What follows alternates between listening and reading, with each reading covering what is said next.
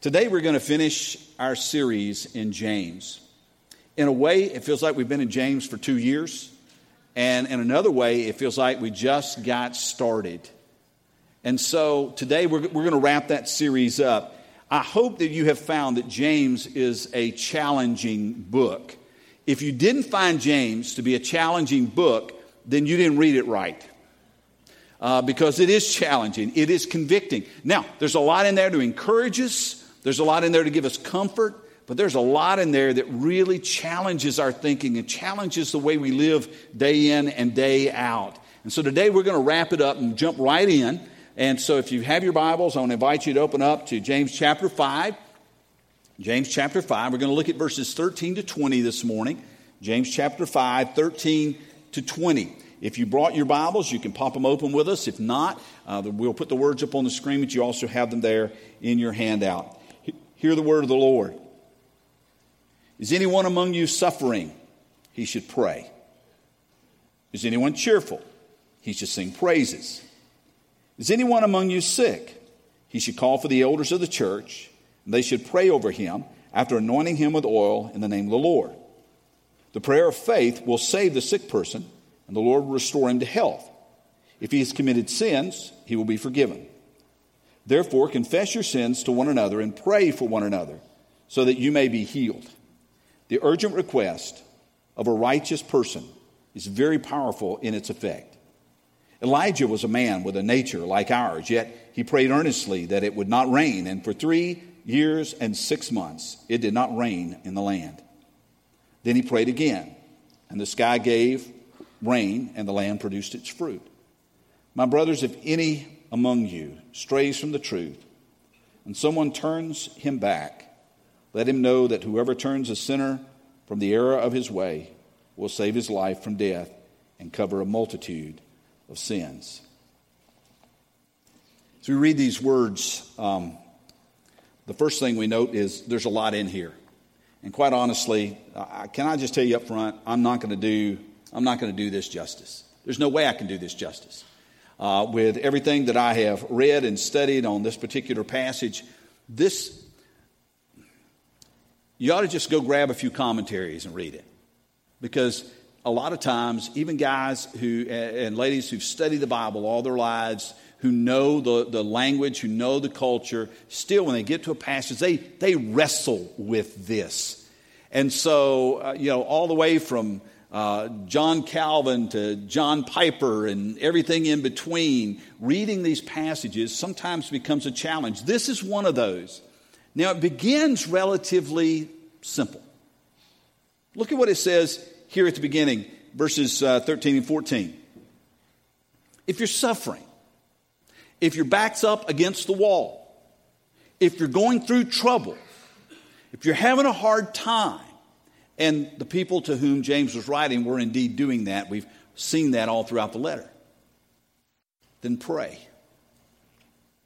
It doesn't say, listen, if things aren't going right in your life, then moan and groan and gripe and complain. That's not what it says.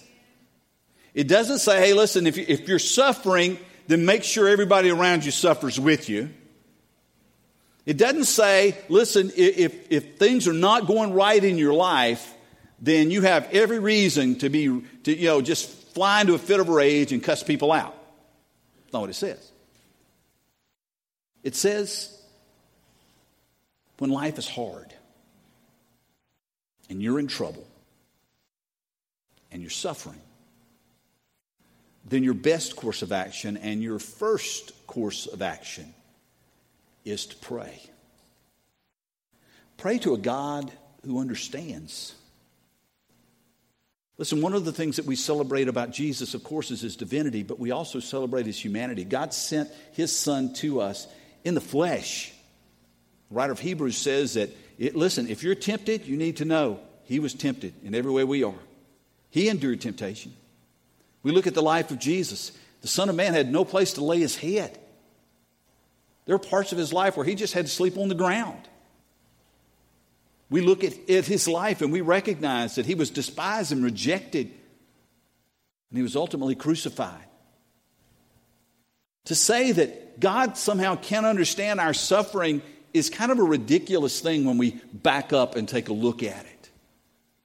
And so when we suffer, regardless of what level of suffering that is, when we have trouble, no matter what level of trouble that is, our first resort, James says, is to pray. Well, that kind of makes sense. The second thing he says is, if you're cheerful, if you're happy, you know those days when things go right and you feel like you're on top of the world instead of the world being on top of you. On those days, sing songs of praise. Now, praise is still prayer. It's still prayer. It's just a kind of prayer where our gratitude wells up so much in our hearts that it cannot help but overflow out of our mouths. You heard some of that this morning as we sang, "Great is thy faithfulness." That is a song of praise. And James says, listen, when things are going well in your life, don't chalk it up to luck. When things are going well in your life, don't just say, hey, I've earned this. I've worked hard. I deserve this. When things are going well in your life, go to God and let gratitude just pour out in song to God. Okay? Makes sense. The third thing he says also makes sense. If any one of you is sick, you should call on the elders to come and to pray. Then when we look at this, I want to scratch a little bit beneath the surface on this one because I think it helps us to understand. You don't have to wait to have elders or people from the church or pastors or whatever come to your house or come to the hospital and pray for you. That is not what it's saying. It's fine for you, and you should share your prayer requests. That's one of the things that we as a church want to do for one another and ought to do for one another, and that is to pray for one another and to pray with one another. You don't have to have an elder. You don't have to have a deacon. You don't have to have a pastor. Anyone in here can pray for you. And so make sure you call on them. But what James is talking about here is a little bit different because he says, listen, if you got to call on the elders, then the odds are you're not able to get up and go. As a matter of fact, he says, call the elders and they will pray over you. If you've ever visited anyone in the hospital and prayed for them, you know that when you pray for them, you're literally praying over them. So what James is probably talking about is someone whose sickness has placed them in the bed. They can't get up and go and ask for prayer. And what James is saying is, listen, when you're in those dire straits, when you are sick and in bed, and it may be life-threatening, it may not, but you're in bad shape, don't be proud. Don't think, well, I deserve this. Or don't lay in the hospital bed and go, I don't deserve this. Call on the leaders in your church. Say, please come in and pray over me. Now we can understand this. This makes perfect sense. When we read these first couple of verses, we're like, okay, I got that. But I will tell you, it gets a little more challenging as you go through these verses. Notice in verse 15, he says, the prayer of faith will save the sick person, and the Lord will restore him to health, and if he's committed sins, he will be forgiven. Now, I've got to tell you, commentators literally stumble all over themselves with these verses, with this verse right here. What does this mean? Because James doesn't pick normal words. For instance, the word that he uses, the prayer of the faith will save a sick person. That's an interesting choice of words, because if he just wanted to say that they would be physically healed, there was a completely different word for that. This word is much bigger than just a physical healing. And so what's behind it, we need to understand up front, is something that's bigger. But what we need to focus on right now is this little phrase, because I've heard it used in different ways, the prayer of faith, because this sounds like some kind of magical incantation. If I can just find the right words and hold my mouth right when I say them, then somehow it's going to be like magic, and God's going to do exactly what I want him to do. So what is this prayer of faith? And the only way we can understand it is actually by looking at the example that James gives us here in the text. And the example is Elijah. The example is Elijah. Elijah, considered the preeminent prophet in the Old Testament. Elijah, who did all kinds of miracles. And I could be wrong on this. You can go back, please double check me. But I think if you look in the life of Elijah, what's recorded there in the Old Testament, there's only one incident that I can remember of what we would call healing, physical healing, and that was with the widow's son who was actually dead, and Elijah brought him back to life. So I guess that's kind of the ultimate healing right there. But the rest of it really doesn't deal with anything physically healing sick people. Not that he didn't do it, it's just that it's not mentioned. And what James uses has absolutely nothing to do with what we think about as healing. He's talking about the weather. Elijah prayed for 3.5 years, it didn't rain. And then Elijah prayed again, and then it rained. So what is James trying to get to, and how does this help us understand the prayer of faith? And I put the scripture up here on the screen for you, and I've kind of highlighted a few words because I want to focus on this because I think it helps us to understand a little bit of what James is trying to tell us. First of all, Elijah, it says, was a man with a nature like ours. What is he trying to say? James is trying to say, even if he was a great prophet, he was still a man.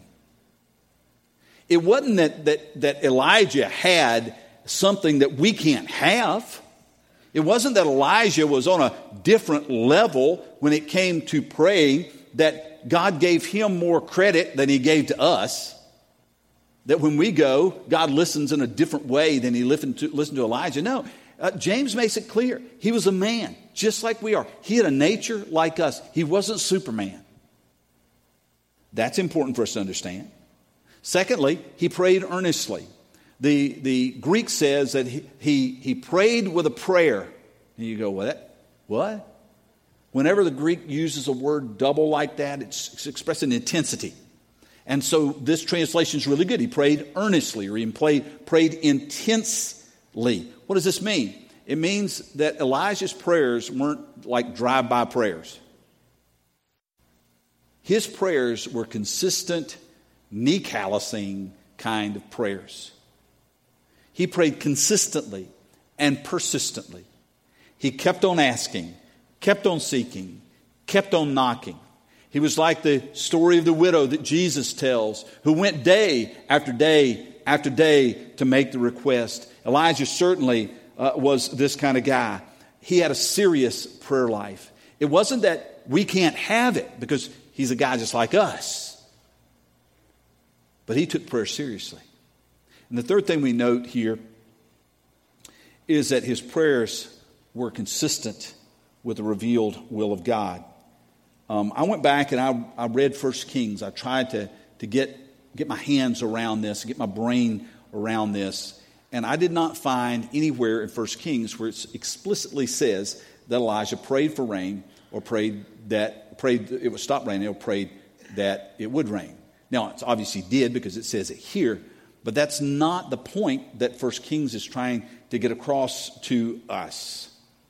Now, Elijah certainly had a heart after God's own heart. Do you remember the king and the queen in Israel? Come on, somebody knows who they were during Elijah's time. Ahab and Jezebel, okay? Infamous. They'd be on the most wanted posters, okay? They were awful. They were wicked. If you think our politicians today were bad, man, they are like Mary Poppins compared to Ahab and Jezebel. They were awful. And so you can imagine that Elijah would be praying just like some of us pray when we look at our elected leaders. And that is, God, you see how bad this is. You see how your people are being treated. You see how your name is being dragged down. You see your prophets are being killed. And you see that they're raising up these false prophets and causing people to worship false gods. God, do something about it. Because that's sometimes all we know how to pray, right? God, do something. When we do that, what we're saying is righteousness is important. I'm aligning both my life and my prayers up with God's righteousness. This isn't right. And therefore, I'm coming to join God in praying for this. Now, did Elijah say, you know what, God? this is a good idea. Why don't you make it quit raining for 3.5 years? And God's sitting there on his throne going, I never thought of that. Never crossed my mind, Elijah. I'm so glad you came up with that idea because I never would have gotten that. Listen, this is why Elijah could pray a prayer of faith. Why he's our example of a prayer of faith. Because his prayer life was tracking along, consistent with, lined up with the righteousness and the will of God. The prayer of faith is not about getting God to do what he doesn't want to do. The prayer of faith is not about getting God to do what we want him to do. The prayer of faith is about putting our personal, is not about putting our personal prayer life on display to say, hey, look, I prayed, bam, look what happened.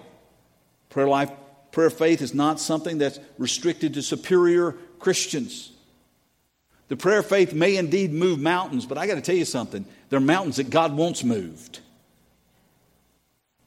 The prayer of faith means that we pray as the Spirit moves and as the Scriptures inform us. We pray seeking to know God's heart and to know God's will. We pray trusting him completely to always do what's best, even if we don't understand it. Oh, I believe Elijah prayed. I believe Elijah prayed the same kind of prayer that Jesus prayed in the Garden of Gethsemane. Father, I'm bringing to you my heart. This is what I'm requesting. But I want to let you know that your will is more important than my will. Your plan is more important than my plan. And I'll trust you even if I don't understand. That's where some of us get in a little bit of trouble. When God doesn't answer our prayers the way we pray them. When God doesn't answer our prayers in our timing.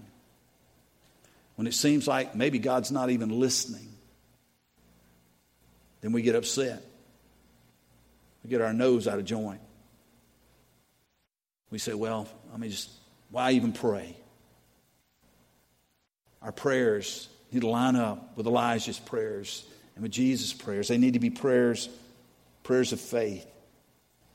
Because it tells us the prayer of a righteous person, the person who's aligned his life and his heart with God, the prayer of a righteous person is powerful and effective. The New American Standard puts it this way: the effective prayer of a righteous man can accomplish much. Because that person's prayers are linked with God's heart, linked with God's will. This whole thing is not about getting what we want. This whole thing is about understanding what God wants and bringing our prayers in line with that. She's not here now, so I can talk about her. Jermaine Copeland, if you've not gotten any of her books, I don't get any money for her books, okay? I'm not getting a cut. But let me tell you what she's done, because I think this is very helpful in helping us to understand the prayer of faith and to help us to understand what praying in faith is all about. If you pick up any of her books, and if you want to look at some, I've got some in the office. I'll be happy to show them to you. What she has done is she's taken Scripture and she's actually written prayers that are drawn from that Scripture. Now, why is that important? Because if I'm praying Scripture, I know I'm praying the will of God. So often our prayers are completely disassociated with the Scriptures, completely disassociated with what God has already revealed. Too often our prayers are about getting what we want rather than giving God what He wants. All prayer should be God-centered and never me-centered. And that takes a while. Listen, when you start praying, when you begin your prayer life, when you're a brand new Christian, I got to tell you, most of your prayers are me-centered. They are. Just like when you begin life as a small child, the whole world revolves around you. You cry for what you want. You scream when you don't get it. The whole world centers around you. But as you grow up, Parents, grandparents begin to teach their kids that, hey, this world doesn't center on you. Okay, grandparents mess that up. But parents try to teach that. This whole world doesn't center on you. There's something bigger than just you. I can't be here at your beck and call. The whole world doesn't revolve around you. And as you mature, you begin to understand that I'm not the center of the universe. When we mature as a Christian, we should also come to the same understanding. The whole world doesn't revolve around me. And my prayer life doesn't revolve around me. I can promise you this. If you find someone in here who's been faithfully walking with Christ for decades, you look at the totality of their prayer life, there will only be a small section that's devoted to me. That's it.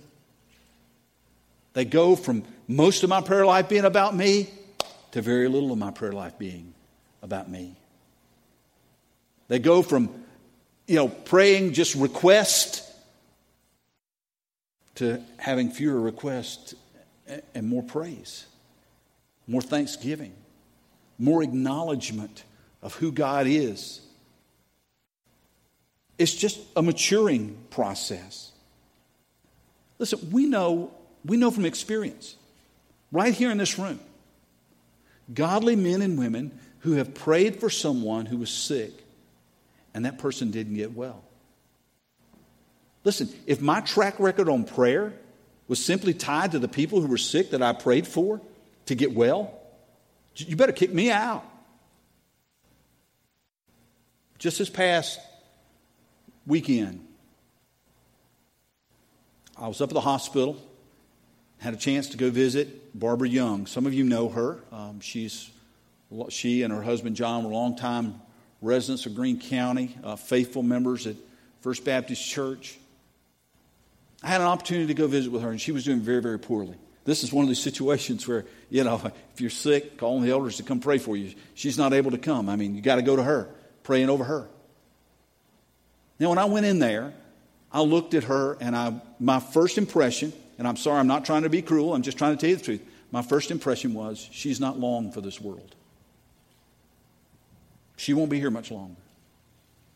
When I went in to pray for her, God did not reveal anything to me. He didn't say anything to me about how to pray for her. So what did I do? I went in and prayed for her, and I prayed for her health.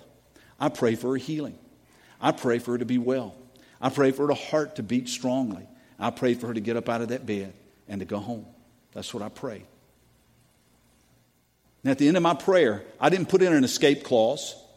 I didn't say, okay, but God, you might not do this, so whatever you want to do. No, that's not what praying in the will of God is all about. It's giving God an out. It's basically saying, Lord, you know things that I don't know. And what you have in store for this woman is far beyond anything that I can even imagine.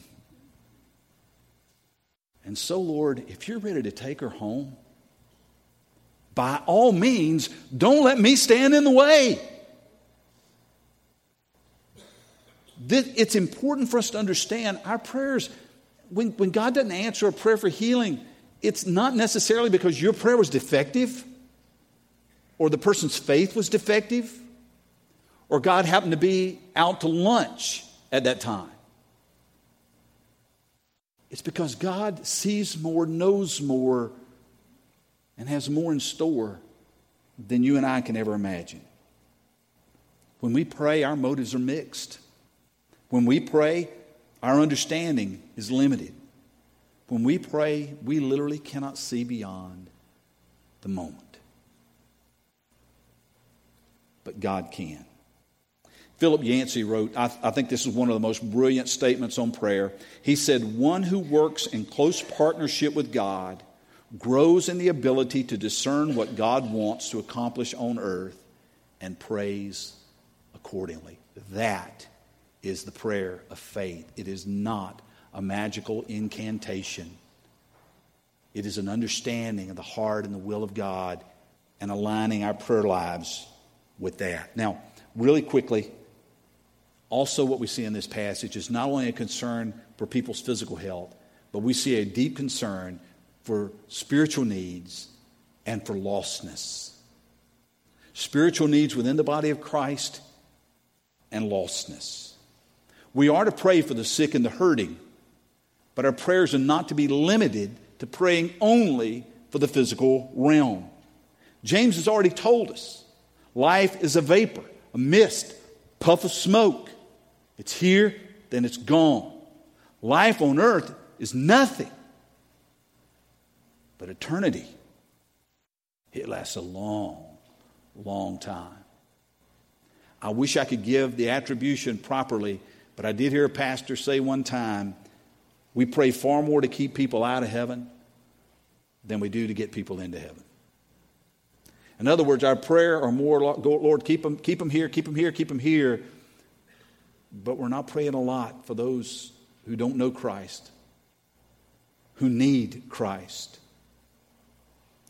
Sin and sickness are real problems because we live in a real world. And you and I are not called to just watch stuff happen. We're called to be active participants.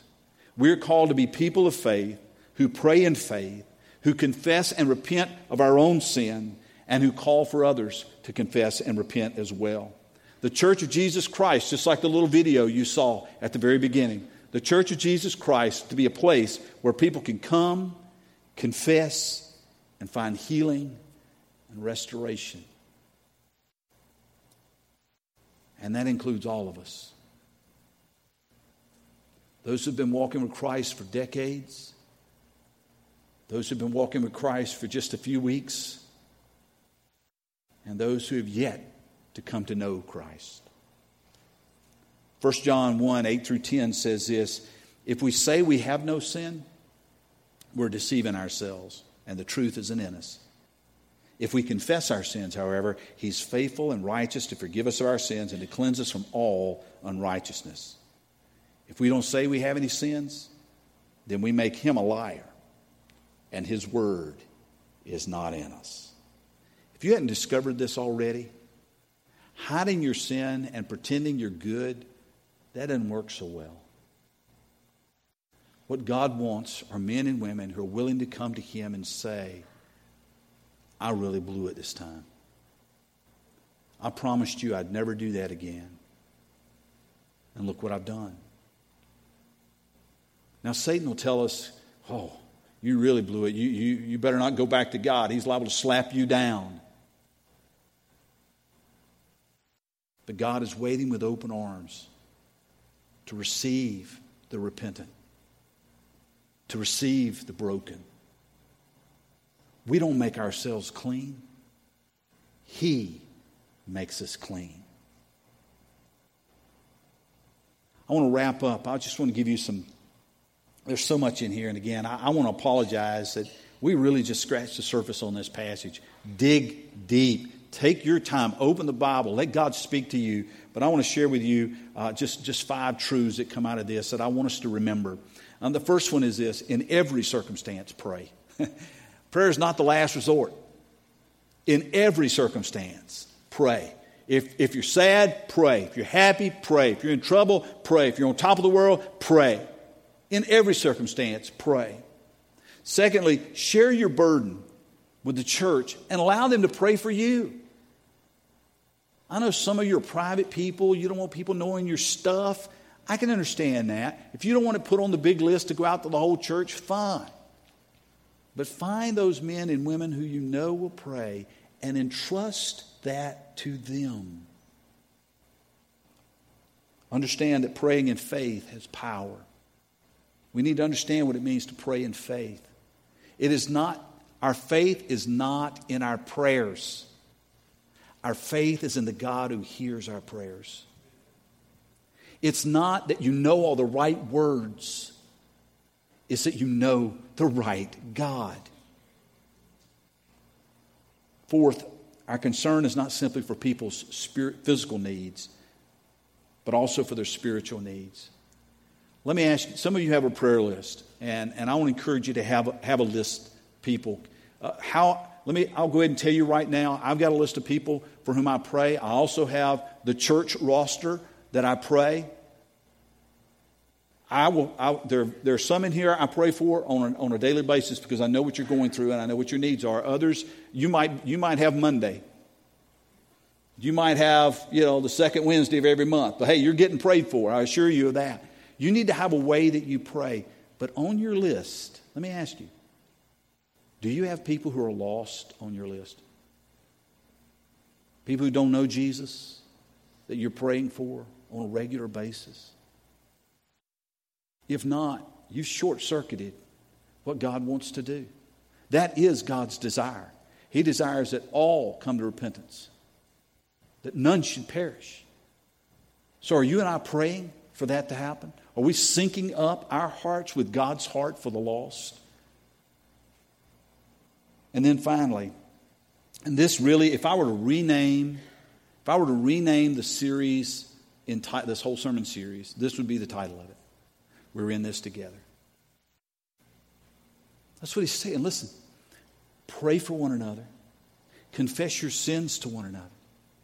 But we also find he's telling us to encourage one another and to challenge one another and to love one another and to understand one another.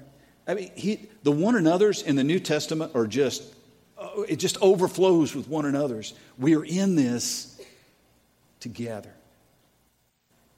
Don't think you have to go it alone. If you've got a need and you need someone to pray for them, come alongside. Find that person. If you've got a spiritual need, a burden, find someone who'll pray for you. This church is filled with people who would love to pray for you. If you're struggling with something in your life, listen, there are people here who want to help. And if you don't know Jesus, this room is absolutely filled with people who want nothing more than for your name to be written in the Lamb's Book of Life forever. We're in it together. And can I tell you just personally, I'm glad I'm in it with you. You got my back, I got your back, and God's got both our backs. We're in this together. Let's pray. Father, we thank you for your word. It's not always easy to hear. Sometimes it's not even easy to understand. But Lord, that which we do understand, we want to apply. We want to make it part of our lives. We want to make your truth a transformative power in us. And so, Lord, I pray right now that you would move in hearts. There are those here who need to confess and repent and begin again. And Lord, I thank you, you're God who gives us another chance, that you're waiting for the prodigal son to come and receive them. Lord, there are some who may need your son as Savior. They've struggled with this decision for a long, long time, and today they're ready to take that step and to receive Christ, to embrace him as Savior and Lord of their lives. And Lord, there's some who just need a place to belong. They need a church home. They need hearts that will wrap around their hearts, arms that will wrap around their arms. They need some place where they can learn and grow and serve. But more than a place, they need a people. A place to call home, a people to call family. And Lord, if you're calling them to be part of this fellowship, then Lord, let them come and acknowledge that today. Lord, it's time for us to move, to get out of our seats and respond to what you've said to us, to pray for ourselves, to call others to pray for us, to pray for someone else, to get our eyes off of me and to get our eyes onto you. Lord, whatever it is that you want us to do, we want to tell you yes. We'll do it. We'll move. We'll respond. So let your Spirit tug at us. Here we come, Lord. In Jesus' name, amen.